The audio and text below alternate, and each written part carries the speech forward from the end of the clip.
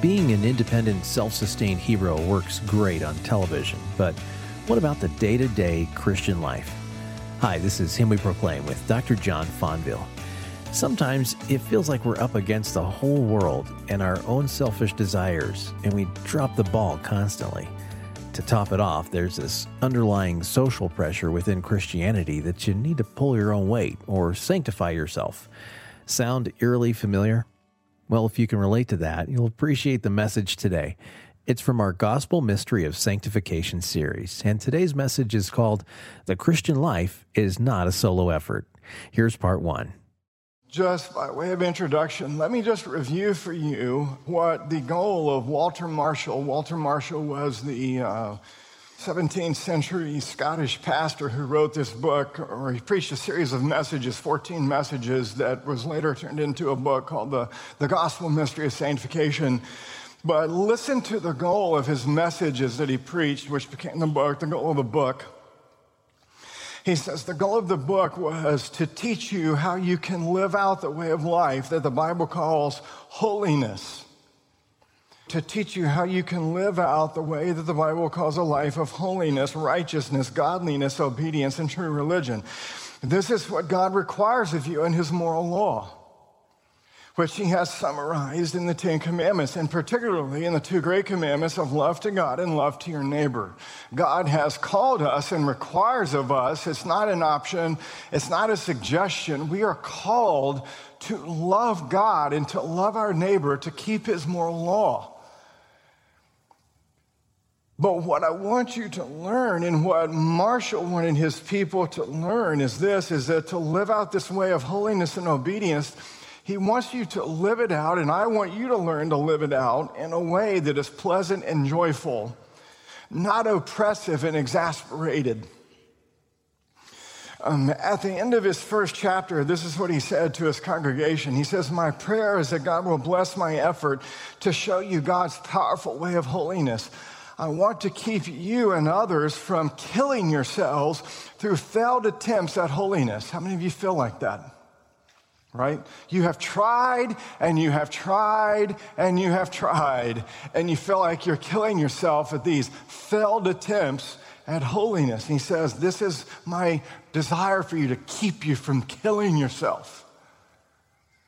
He says, I hope that through my work, God will enlarge your heart to run in the way of his commandments with great cheerfulness, joy, and thanksgiving. And so how often do you feel like your Christian life is 2 steps forward and 3 steps back, right? How many of you have ever thought this? I was doing so good, and what happened, right? You're just doing great, and all of a sudden you're thinking, golly, what just happened? If you've ever thought this, you're in good company, because the Apostle Paul thought this all the time. In Romans chapter 7, beginning in verse 15, listen to what he says. He is a justified believer who is in union with Christ. He is being sanctified. He has died with Christ. He has been buried with Christ. He has been raised with Christ. He's not condemned. All of these great, wonderful truths of the gospel, chapter 3, chapter 4, chapter 5, chapter 6 of the book of Romans. And then he comes to Romans chapter 7, and he says, despite all of this, he says, I was doing good. What happened? So listen to his confession. He says in verse 15, he says, for what I am doing, I do not understand. For I am not practicing what I would like to do. How many of you can raise your hand to that? He says, but I am doing the very thing I hate. That's the Apostle Paul, right? He says, listen, verse 19, he says, for the good that I will to do, I do not do, but the evil I will not to do, that I practice. He says, I find in the principle that evil is present in me, the one who wants to do good. For I joyfully concur with the law of God in the inner man. I love God's law with all my heart. I love it. I delight in it. I want to live it out. The problem is I just can't do it perfectly now. Right? He says, but I see a different law in the members of my body, waging war against the law of my mind and making me a prisoner of the law of sin, which is in my members. Wretched man that I am, who will set me free from the body of this death? I feel like that all the time. That is the normal Christian life. That is the confession of a justified believer who is in union with Christ. And so the question this morning that I want to pursue with you is this, why is our pursuit of obedience, why is our pursuit of holiness, why is the gospel way of holiness so hard to learn? Why is it so hard? Well, I'm going to give you two reasons. I'm going to give you two reasons why the gospel way of holiness, the gospel way of obedience is so hard to learn. Here's the first reason. The reason the gospel way of obedience is so hard to learn is because the gospel way of obedience is far above the way you and I naturally think. Listen to that carefully. The gospel way of obedience is far above the way you and I naturally think. So the scriptures tell us two things about living an obedient life. Two things. First, the scriptures tell us what God wants us to do. That's called the law. And the scriptures, second, tell us how we can actually do it. That is the gospel. Now, let me ask you a question. Which of these two ways, law or gospel, is easier for you to understand and learn? Is it not the law? You see, we naturally think as law keepers because this is how God created us. If you go back to the book of Genesis, you'll see that Adam was created under the law. He was created under a covenant of works. He was not created under grace. There was no grace before the fall of man. Adam didn't need grace before the fall. Grace is for sinners. It is not for the sinless, and Adam was sinless. God created Adam, and he created man with the ability to succeed. He fashioned Adam and Eve in true righteousness and holiness, Paul says in Ephesians chapter 4, verse 24. Sin was not yet in the picture in the garden prior to the fall. And so the Lord made Adam righteous, and he was naturally inclined to obedience. Obedience to God's law was his delight. It was his first inclination. It was his natural demeanor. It was his natural way of thinking and relating to God. The Heidelberg Catechism, it says this, that God made man so that he could perform his law. You see, Adam was perfectly and perpetually able to obey God's law for the reward of everlasting life. God pronounced all of his creation very good. There was no defect. There was no propensity in creation that inclined man's heart to sin. God is not responsible for that. And so by virtue of our creation is why the law is natural to us. As human beings, we are wired for law. This is what Michael Horton says about this in his book, Christless Christianity. He says, we come into this world ready for action. The only difference since the fall is that we've gone AWOL, using all of these gifts of our creation against the Creator and making a mess of things. He says we need the cross, but we think we just need to find our way back to the glory road to resume our upward march. He's exactly right. You see, the law is a doctrine whose seed is written in our hearts, written by nature in our hearts. Paul says in Romans chapter 2, verse 15, it's called the conscience.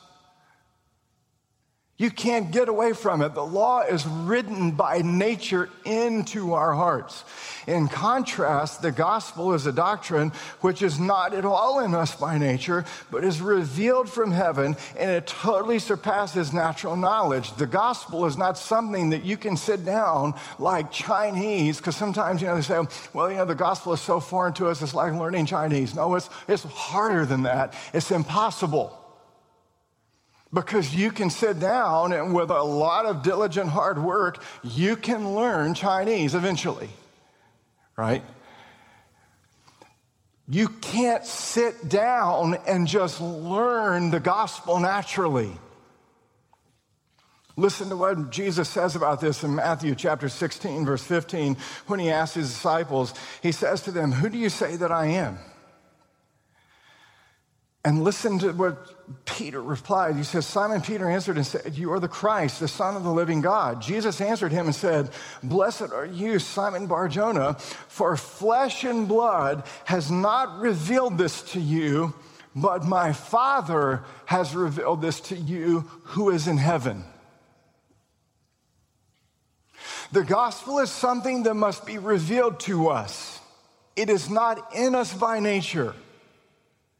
So unlike the law, the grace of God, the gospel is not natural to us. The covenant of grace comes onto the stage of human history as a stranger after Adam's sin in Genesis 3, verse 15.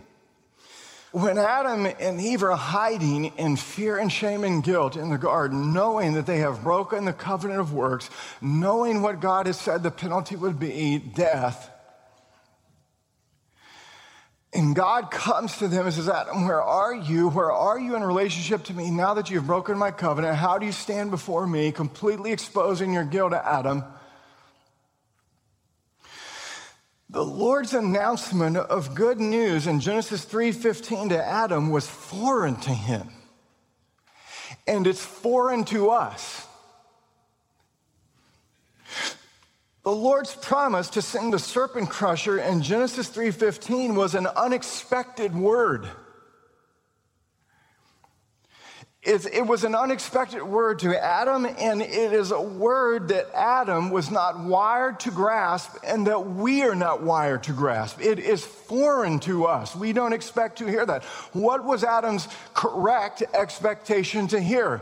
"Adam, where are you? I'm in my sin. I've broken your covenant. Adam, you're going to die now." That is natural to us. It is not natural to us for God to say, "Despite breaking that, Adam, I am going to save you." You see, in our fallen state, the gospel is absolutely incomprehensible apart from the regenerating work of the Holy Spirit. 1 Corinthians chapter 2, verse 14, this is what the Apostle Paul writes. He says, "A natural man does not accept the things of the Spirit of God, for they are foolishness to him. And he cannot understand them. He cannot understand them because they are spiritually appraised." What is a natural man? A natural man is simply this.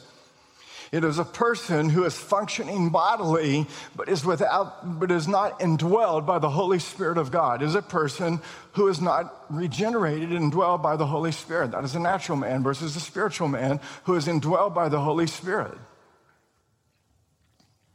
And because of this, listen, the gospel of grace is this strange announcement that seems foolish and powerless to the unbelieving world.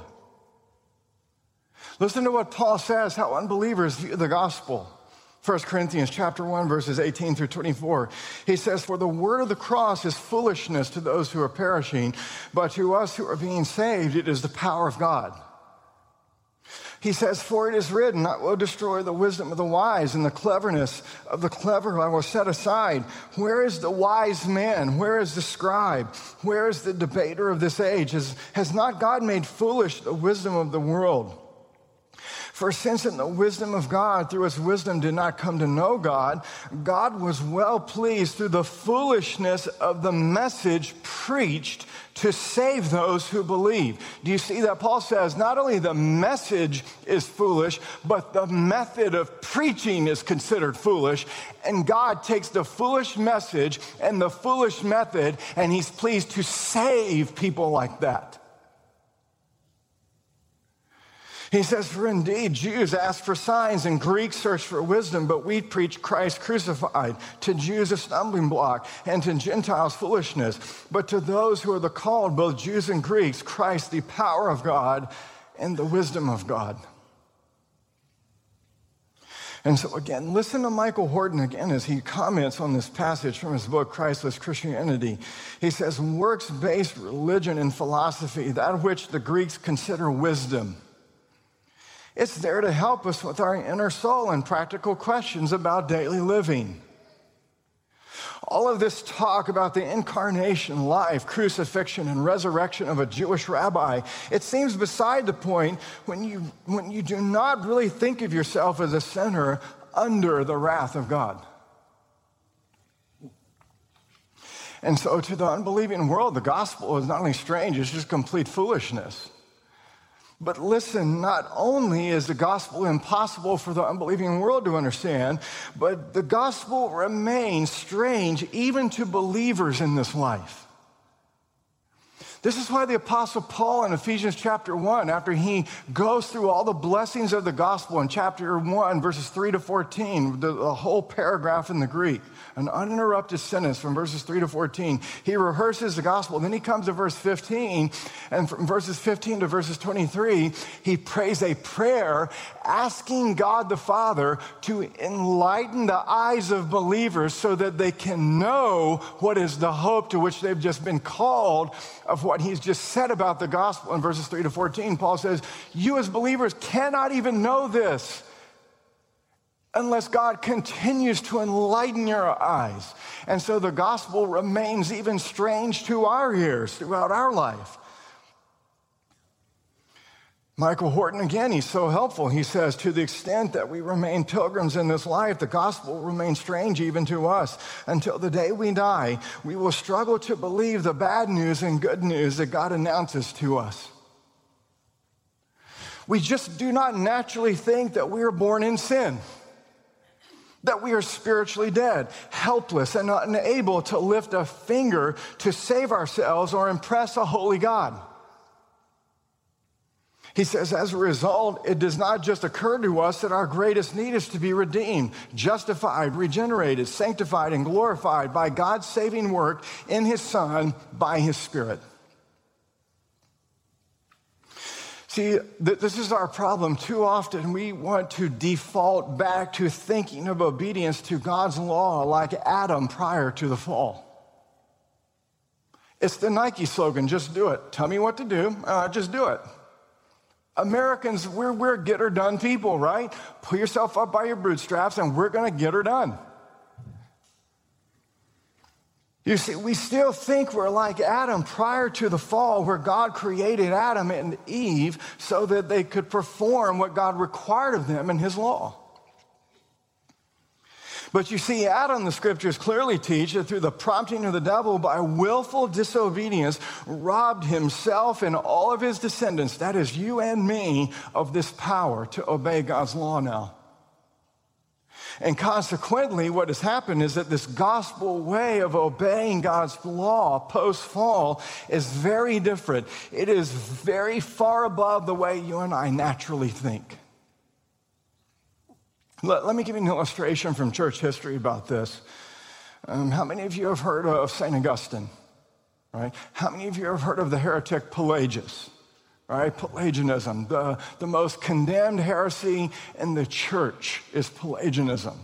Right? I believe it was 4 councils, it may have been more, but at least 4 church councils condemned Pelagianism. I mean, it is the most condemned heresy in the church. So back in the 4th and 5th century, Augustine was confronted by this British monk named Pelagius. And Pelagius confronted Augustine because he was very offended by something that Augustine had written. He had written in his Confessions a prayer, and here was the prayer. Give what you command and command what you will. Pelagius was offended by this, and he thought it was an outrageous thing to say, give what you command and command what you will. Because Pelagius was convinced that only Adam had originally fallen and nobody else.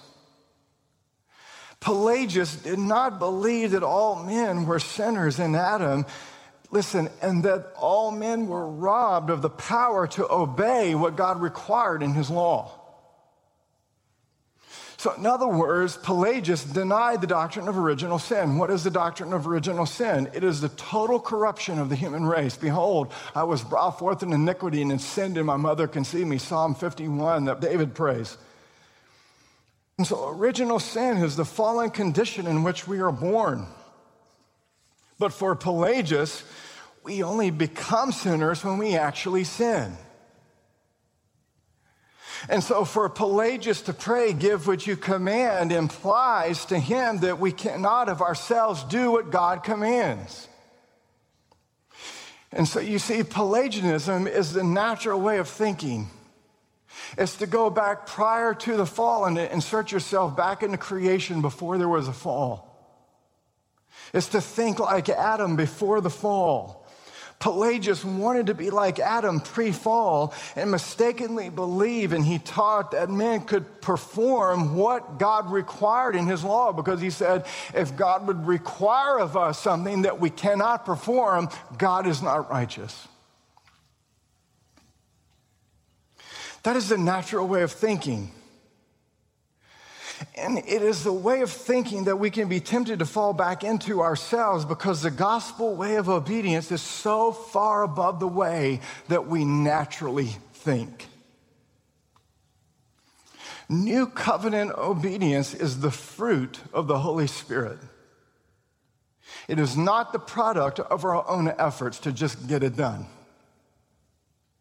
In Jeremiah chapter 31, where Jeremiah prophesies of the new covenant, he not only includes the forgiveness of our sins, but he also includes a total restoration that begins with regeneration and a new obedience that is offered.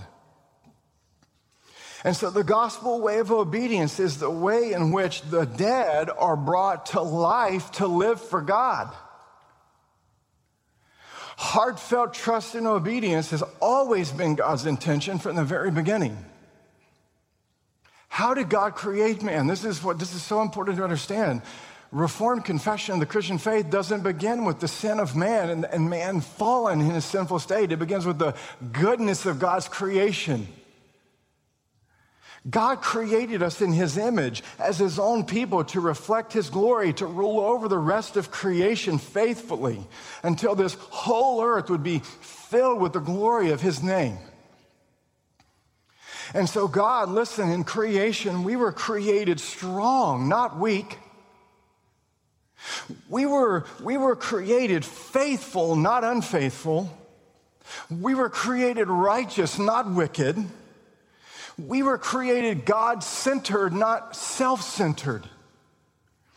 But then the fall, because of man's willful rebellion, the fall created this break, this fissure, this departure. In Adam, through the prompting of the devil, by his own willful obedience, he robbed himself and he robbed all of his descendants, that is you and me, of the power to perform what God required in his law. And here's the good news. The good news is that God, out of his love and mercy, would not stop until he completely restored his image in us. And so, through the gospel, the Holy Spirit brings us to life, making us a new creation. If anyone is in Christ, he is a what? New creation. The old things have passed away. Behold, the new things have come. Through the preaching of the gospel, the Holy Spirit creates faith in our hearts and he unites us to Christ. And Paul says, listen, who Christ has become for us. 1 Corinthians chapter 1, verse 30. Christ has become to us wisdom from God and righteousness and sanctification and redemption. And so in the announcement of the gospel, there's a twofold message of good news. There is the forgiveness of sins for Christ's sake. There is justification, just as if I have never sinned and just as if I've always obeyed perfectly. But then there's up more good news. There's not just a forgiveness of my sins and the imputation of Christ's righteousness, but because Christ's life, death, burial, and resurrection are reckoned to us, the Holy Spirit is now working in us that obedience which God's law could never accomplish. And that's good news.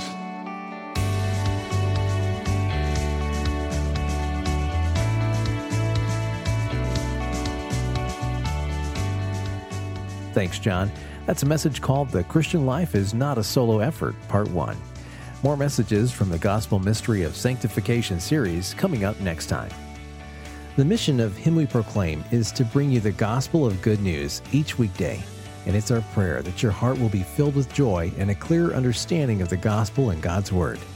If you want to hear a past broadcast, check out our podcast in iTunes or download our app. Just search for Dr. John Fonville in iTunes or Google Play. Him We Proclaim is a broadcast of Dr. John Fonville. If you would like to visit Pastor John's church in Jacksonville, Florida, you're always welcome. You can find out more at ParamountChurch.com. Thanks for listening and join us next time.